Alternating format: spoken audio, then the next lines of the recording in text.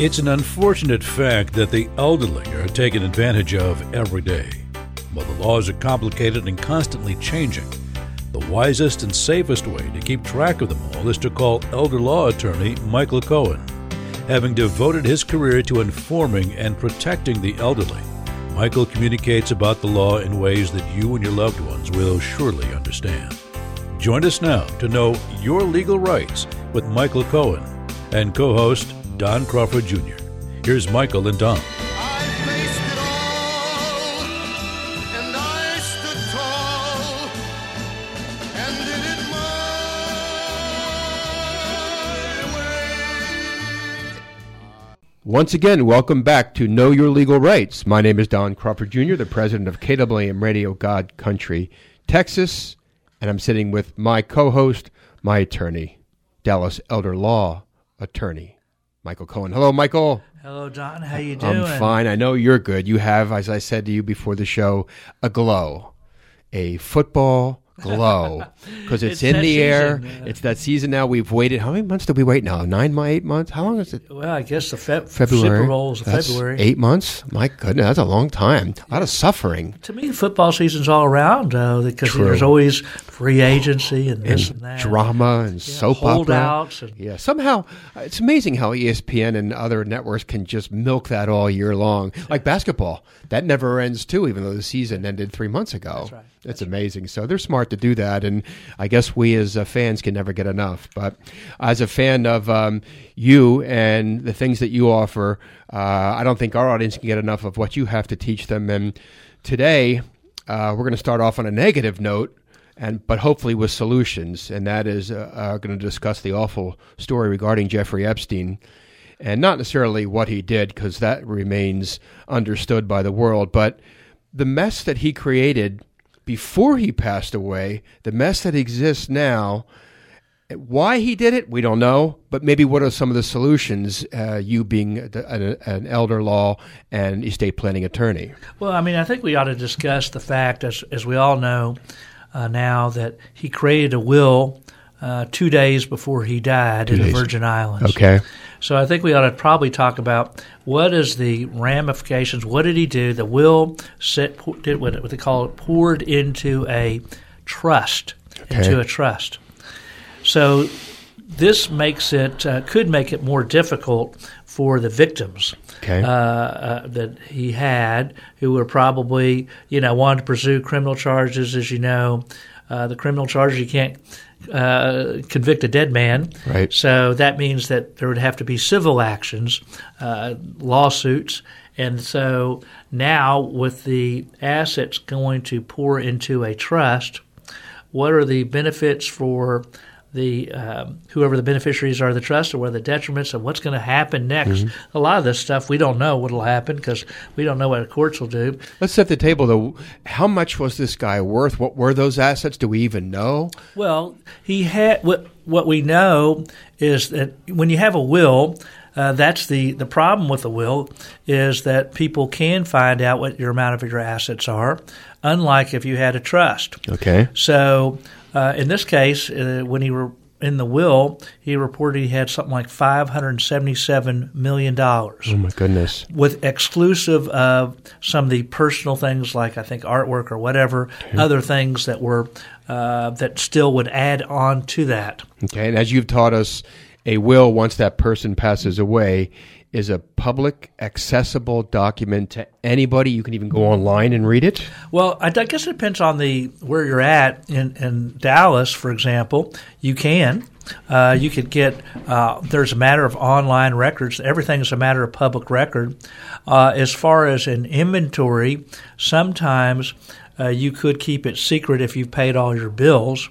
But normally a will is a matter of public record that just like if you had a deed, it's all a matter of public record. So that's one of the advantages that people have with a trust. Okay. It's private. Okay. And you don't have, as we've talked about, I think on one of our shows relatively recently, you don't have to necessarily be wealthy to have a trust. So in this case, he did a trust. Called the 1953 trust. He was born in 1953, so he anticipated that he was going to die. He knew he was going to commit suicide, and is what you would think. And so that gets into the more controversies that we all know. That how did this happen?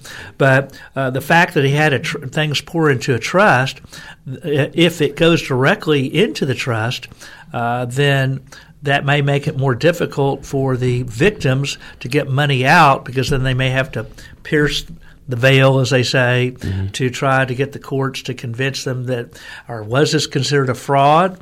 Is it a fraud to try to do these activities?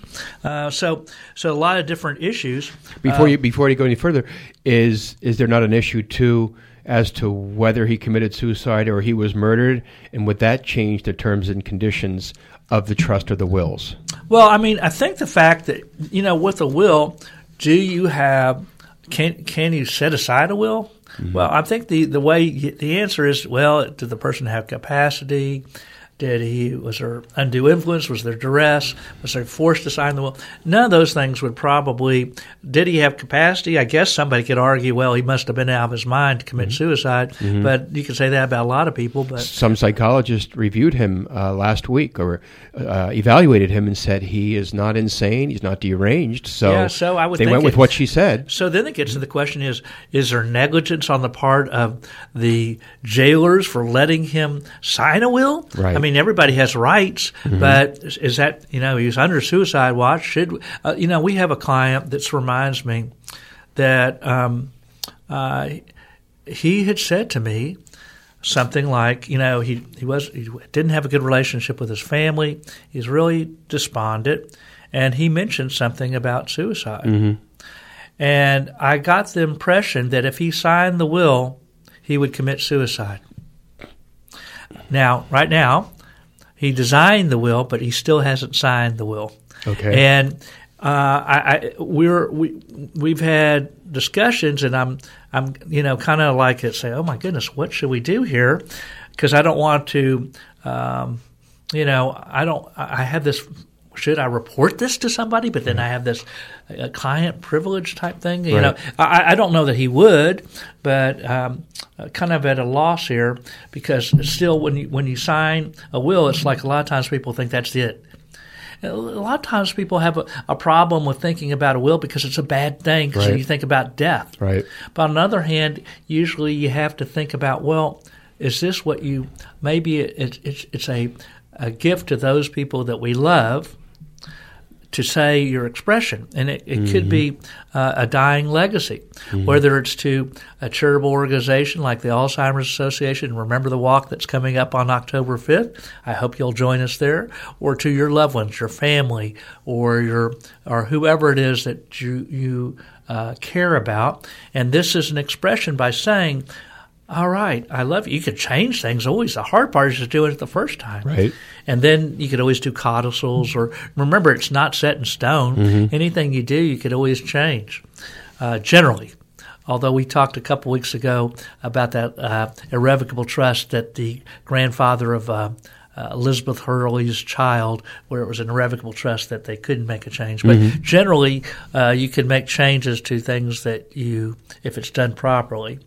In any event, so in this case, you want to have somebody do a wills or trust so that it makes things easier for whoever the family is. Now, in this case, it's going to be tied up for who knows how long, probably years, a decade. Probably, yeah. Oh, Lord. It'll be forever, because and people are rushing, these victims are rushing to have lawsuits. Sure. So that they could stand in line, hopefully, to collect. I'm sure the attorneys for the victims want to say, all right, before the money goes into the trust, you got to pay us. Mm-hmm. But they're down the line. In Texas, there's like 7 different levels of claims. Mm-hmm. And I can't tell you them all right in order right now, but of course the government gets paid first. Interesting. I never knew that. Yeah, the IRS gets their chunk. due. Yeah. They will be paid. Or if you have a secured creditor, so let's say you had either a judgment already against you, or let's say you had a mortgage on your home, that would be paid prior to an unsecured creditor. These people are just now suing. they're not. It's not a secured claim. It's just like a credit card. Right. That's down the line. Funeral expenses are paid, lawyers' fees are paid. A lot of different. There's a lot of different things before an unsecured creditor. Yeah. So they're going to have to stand in line. Will they be able to convince the court that they should be paid before the remaining assets go to the trust? Well, we'll see. There's a good chance that could happen. Yeah. Certainly a good chance that could happen, but it's going to take some doing. It's going to take their legal work. It's made it more difficult and then what's the benefit of the trust for him? Mm-hmm. Who are the beneficiaries? Do we know? Private. Oh. It's private. So we don't even private. Know. Now he has one brother. Oh, he has no kids? No. Never married? No. Wow. He has a lot of young lovers. Yeah, I guess so. I don't know about lovers, but well, maybe. Yeah, there's something. Yeah, it was. Yeah. So I don't know who the beneficiaries are. We don't know. One of the advantages of a trust is it's private. Right. It doesn't mean that you can't sue if somebody, let's say we think that there's some wrongdoing, and you could need to undo it. Here, let's say he had put everything. If he had put everything in the trust before he died, that would have been making it even more difficult for the victims, because now they don't have the probate process and try to contest the probate process. They may have had to appoint a representative to sue and say to try to undo things, perhaps. I don't know. It would have been more difficult for them to, if they thought he would lack capacity or something like that. You could have a guardian or whatever, but it doesn't really matter on this case. The fact is that what matters in the fact that it may be more difficult to collect, and it would have been even more difficult to collect if it was all in the trust. Right. I think, because it's already in the trust. You don't have the process of probate. Now, some people might argue, well, it's not going to make any difference either way. But, of course, with the trust, you have privacy, and you don't have to go by the rules that you have to go through with probate. With probate, you have a process. And so here we knew the amount of assets, the $577 million plus others, because it was going through the probate process. Whereas if it was in a trust, we would not have known about those assets. With a trust, we don't know who the beneficiary is because it's private. Some people say, well, are you hiding your assets? I don't know that you're hiding your assets. It's just a vehicle to transfer assets that you don't, like I said, you don't have to be wealthy to do. We have people all the time that have relatively modest estates, but for various reasons use trust. So it would have been better for his estate for the assets to have been funded into a trust. Either way, it's going to be, because the fact that he did do a trust is going to make it more difficult for the victims to collect, because there's going to be a bunch of legal doings. I see. Well, it's very disappointing. I'm hoping that eventually, after they sift through all of this, that there is a sympathetic judge or sympathetic jury who will side with these victims and get their money as quickly as possible. When you say his estate, I don't know even who that is. His brother? Well, I don't know what that's. That's his heir. Yeah. So if he's the beneficiary or the sole beneficiary, the primary beneficiary, my goodness, where's the rest going to go? Perhaps to charity? That would help. But I think the charities are these young girls that he had brought in. And I would imagine, though, like you said, how do you sift through this, Michael, with the Virgin Islands laws and the United States laws? He has. Well, it's a U.S. thing. He owned 2 islands in the Virgin Islands, right? And so he, you could usually the proper jurisdiction is where you say you lived. Right.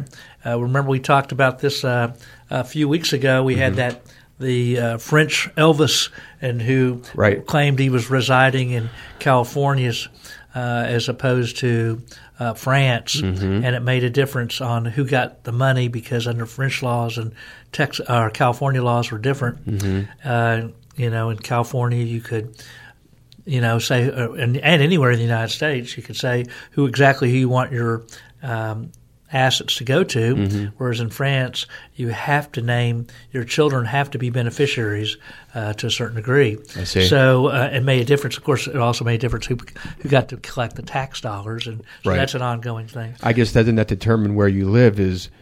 What taxes you pay is where you've lived most of that year?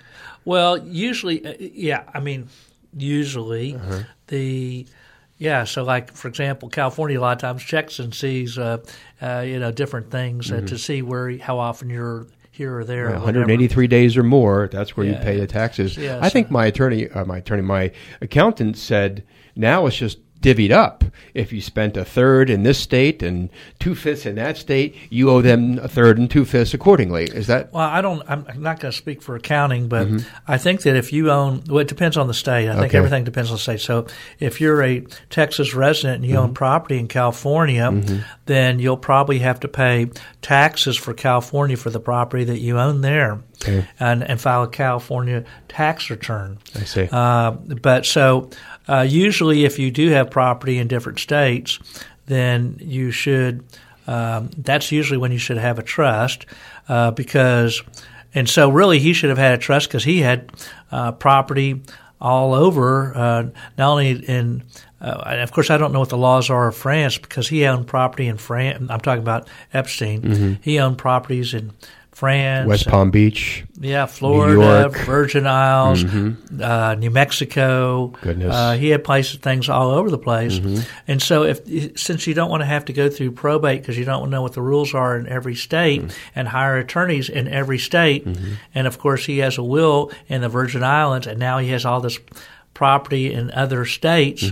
So now where you have all those goings on in addition to the creditor claims, so you can see this thing is going to be going on for some time. It's really disappointing. It would have been better, I would think, if not that he would, I would think it would have been better if he would have had a trust to begin with. Right. And so I think one of the mistakes that he may have made is he did a trust, but what he should have probably done is have a trust a long time ago, and not just maybe he had a trust a long time ago. We just are not aware of it, and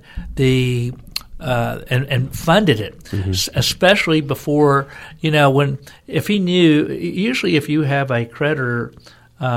If you knew that you have a creditor or are about to have a claim against you, you can't defraud a creditor. In other words, you can't put things in, let's say, an irrevocable trust to say, oh, so you can't collect against me. Okay. So there could be the issue of, was that a fraud? Because, did he do this on purpose to defraud creditors? Right. So I'm sure that'll be one of the arguments that are going to be brought forth by the victims' families. Right.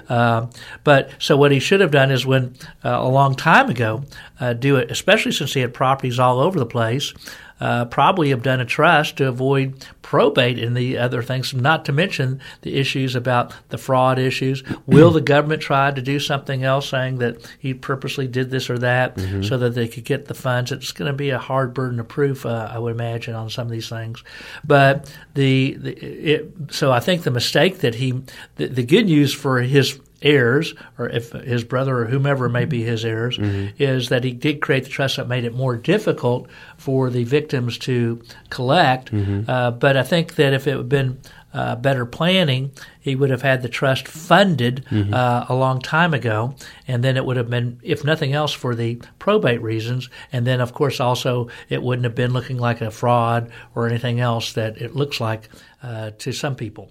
I guess he created a horrible mess when he was alive, and he wants to perpetuate that while he's passed away, and who knows why people do what they do, and he's already faced judgment, so we won't get into all of that. But I feel very sorry for the victims, and it looks like this thing's going to go on for years, and he's going to remain infamous and unforgettable for quite a long time. Well, I think he's going to be in the news for, like you said, for a long time. His legacy will go on, but in a way that's infamous as opposed to famous. Yeah, sorry to hear that. What a mess. But you don't have to be Jeffrey Epstein to create a mess. We've learned that over the 5 years we've been doing this show with Michael, and he has seen countless number of messes over the 20, 30 years he's been in practice.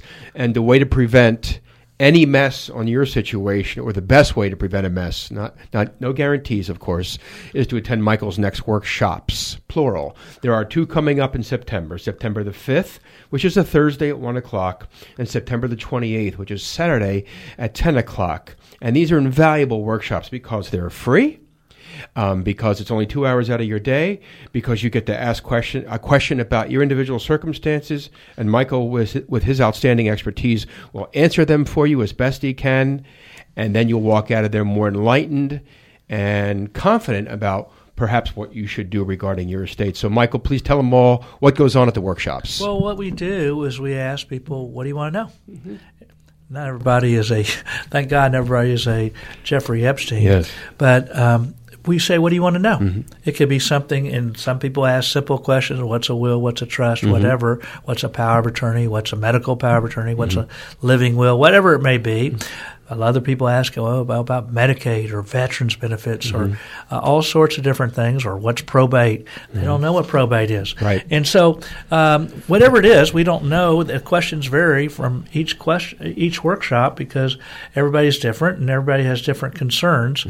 We ask them what they want to know, and then we write those questions down on a board. Good. And in the next 2 hours, we just kind of knock out their questions, and it's interactive. We kind of work things in and show how everything works together. Usually when people ask me questions, I'll kind of reminds me of a story, and I'll tell them an example of a different case that fits their situation and how we solve the problem. And so we do that, and you'll see that those 2 hours will fly by.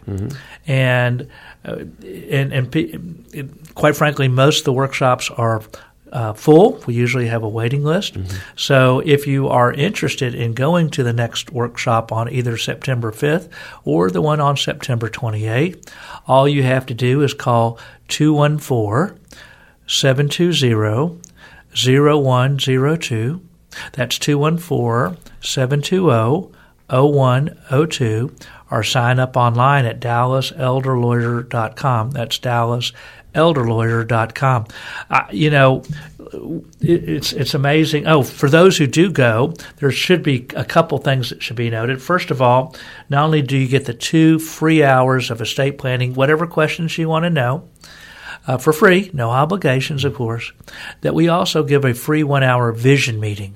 So basically you get 3 free hours of whatever you want to talk about your own issues that are concerning to you, so that you could protect you and your loved ones the way you want, or whatever your concerns are. But the horse before the cart is the workshop. You Yeah. go to the workshop first, then you can have a vision meeting. That's right. For free. Only if you go to the workshop. And the reason we do that is because here we have a lot of people kind of get an understanding of the law at the workshop.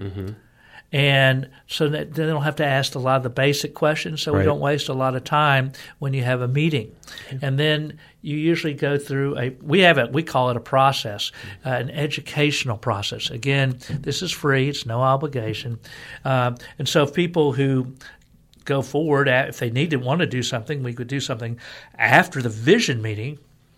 But only then. Sometimes we say, oh, well, you don't need to do anything, or it doesn't really make sense to do something. However, you've told me over the years that at least 90% of the time, if not more, you find something that should be amended or corrected. Well, what we do is we talked about things, and then we let them make a business decision whether it's important enough for them to go forward to do something.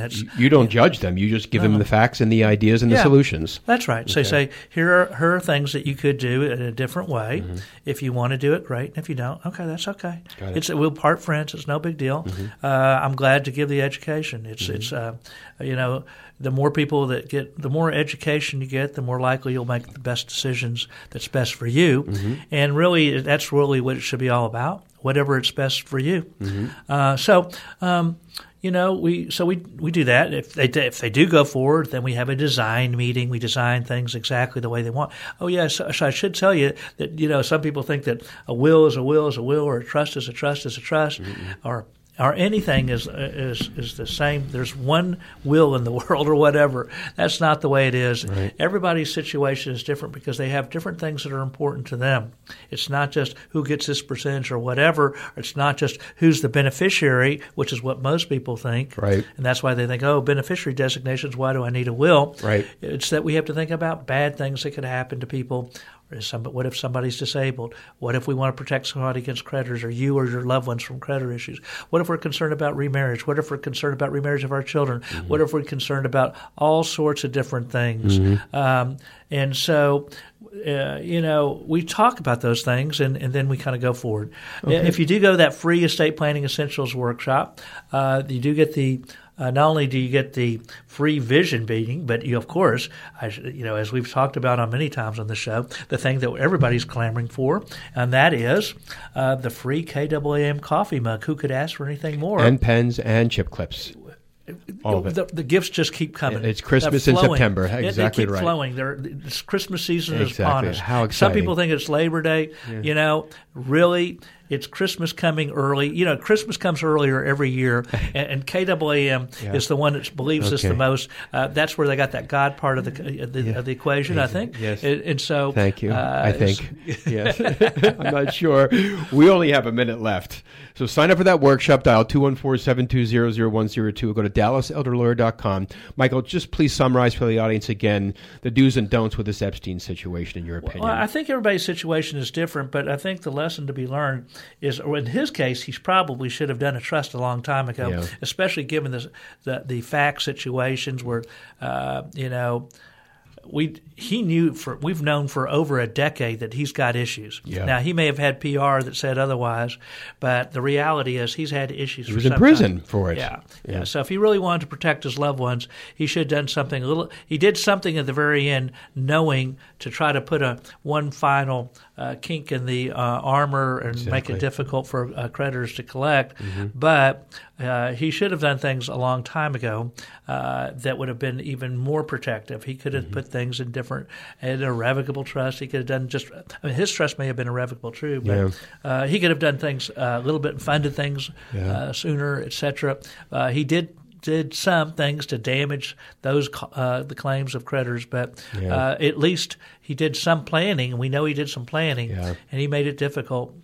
Time will tell. We'll see what happens. Unfortunately or fortunately, we'll keep a close watch on that over the next few years to see what happens there. But it's very disappointing, discouraging, but it is what it is. Dallas Elder Law Attorney Michael Cohen, thank you, sir. Thank you.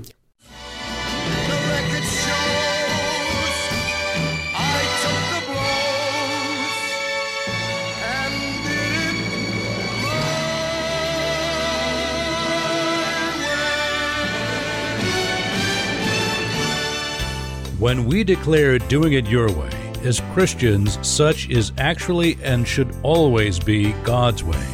It's imperative that our planning includes implementing indisputable biblical principles, such as leaving a financial gift for your church from your estate.